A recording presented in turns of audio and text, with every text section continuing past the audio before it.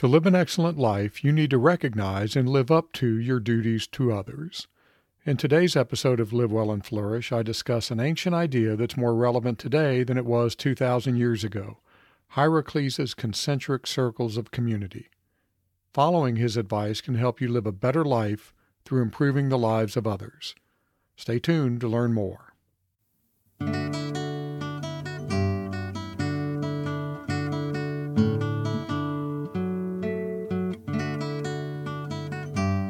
Welcome to Live Well and Flourish, where I help you understand what it means to live a flourishing life. I'm your host, Craig Van Slyke. If you're ready to think beyond material and external success, if you're ready to take control of who you are and the kind of life you live, if you're ready to flourish, this is the podcast for you. No man is an island. If we can excuse John Donne's gendered language, we can find wisdom in these words. The opening line of Donne's poem is well known, as is the close. Never send to know for whom the bell tolls, it tolls for thee. What's less well known is what comes before the close. Any man's death diminishes me, because I am involved in mankind. Donne invokes an interesting metaphor to illustrate his point. If a clod be washed away by the sea, Europe is the less, as well as if a promontory were. What Donne is saying is that we're all connected.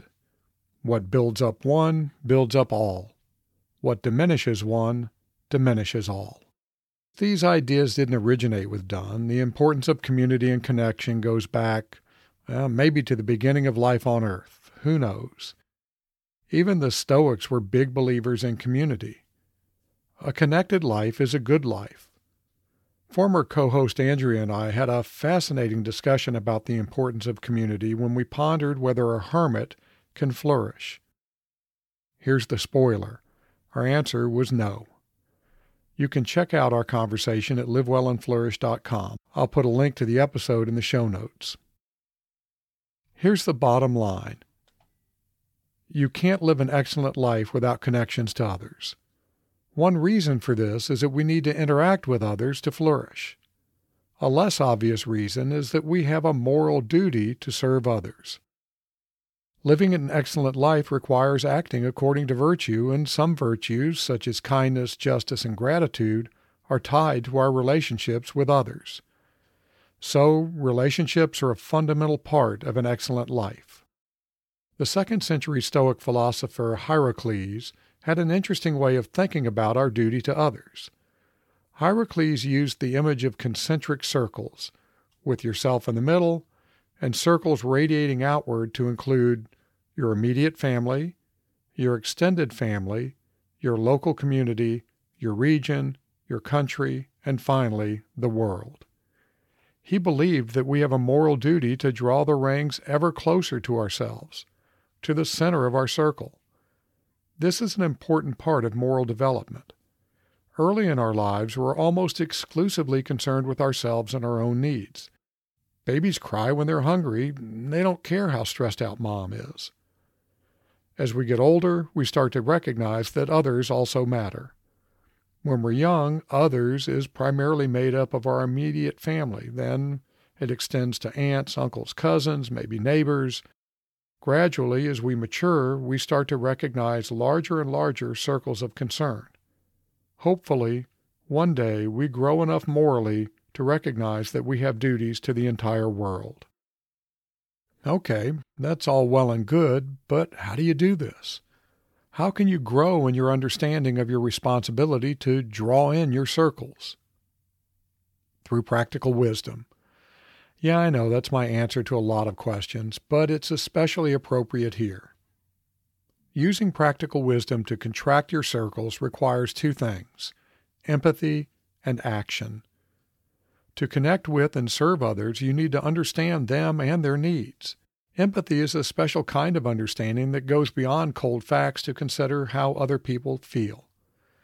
But just as faith without works is dead, so is empathy without action.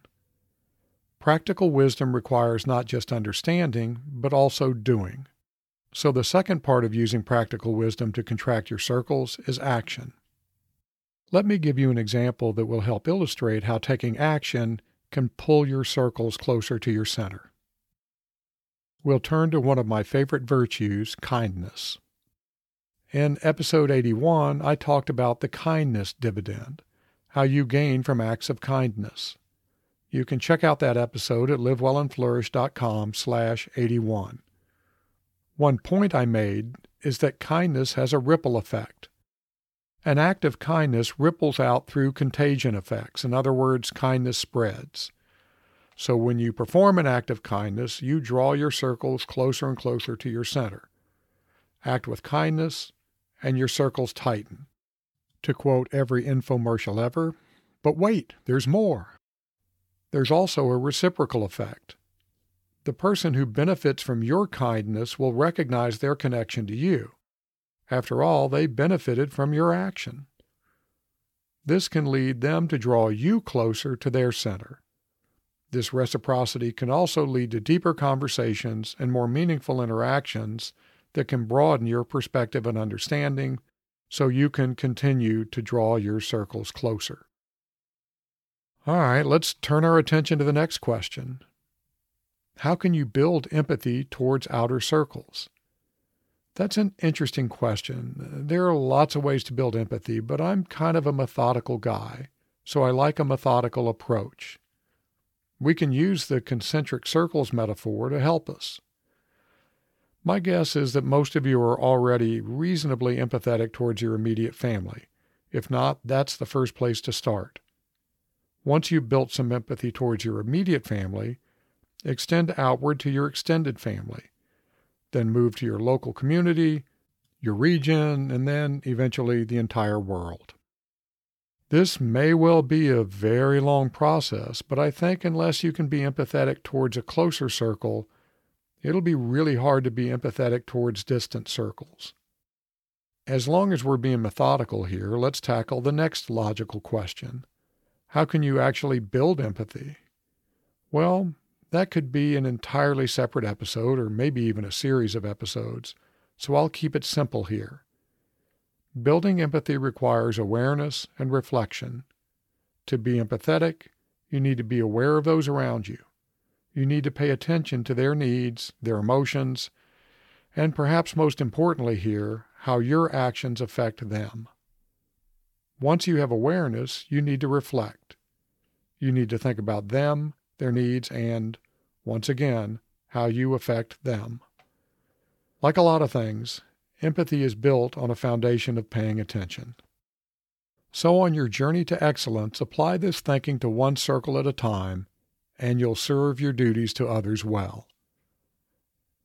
This is a bit of a tangent, but I want to dig into an interesting aspect of community in modern life.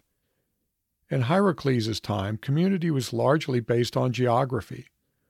Closer communities weren't just closer in terms of the strength of your connections, they were closer physically. Communication technologies have changed that. Now you're probably a member of many communities, some of them far afield from where you live. For example, I'm a member of geographically dispersed communities about podcasting and about teaching. You're probably part of online communities centered around your interests. Geography isn't what ties these communities together, it's common interests. My point in bringing all of this up is to encourage you to cast your net widely when you think about your circles. Don't neglect your connections to online communities. You have duties to them as well. Speaking of communities and online communities, I'm happy that you're part of the Live Well and Flourish community. So before moving on to 3 things you can do this week to start tightening your circles, I wanted to let you know that I have some pretty exciting plans in store for Live Well and Flourish, including a digital course. So I'll soon send out some announcements through my newsletter. What? You're not signed up for the Live Well and Flourish newsletter? Fortunately, it's easy to fix that. Just go to livewellandflourish.com, fill out the little form, and subscribe. Okay, on to the 3 things. My first recommendation is to take a little time each day in the coming week and think about the gratitude you should feel towards others. Unless you're very unusual, you've benefited from others. Take a few minutes and reflect on this. This reflection will help you feel closer to those who have benefited you. But it's not enough to just think about it. Practical wisdom requires action. You have to actually express your gratitude. Even a simple email or text can brighten somebody's day and strengthen your connection to them. If you want to go old school, send a thank you card and you'll really stand out. Do this each day, focusing on whatever circle you're working on. Your gratitude is not only an acknowledgement of their acts of kindness towards you, it may also spur you to think about how you can benefit others. All of this tightens your circles and, through the reciprocal effects mentioned earlier, pulls you closer to their center. I also recommend making a few lists. List the members of your extended family. Actually write them out. Again, cast a wide net. What about second cousins? Cousins of in-laws? Your extended family is probably larger than you might think. Also, list out the communities you belong to. Don't forget to include online communities.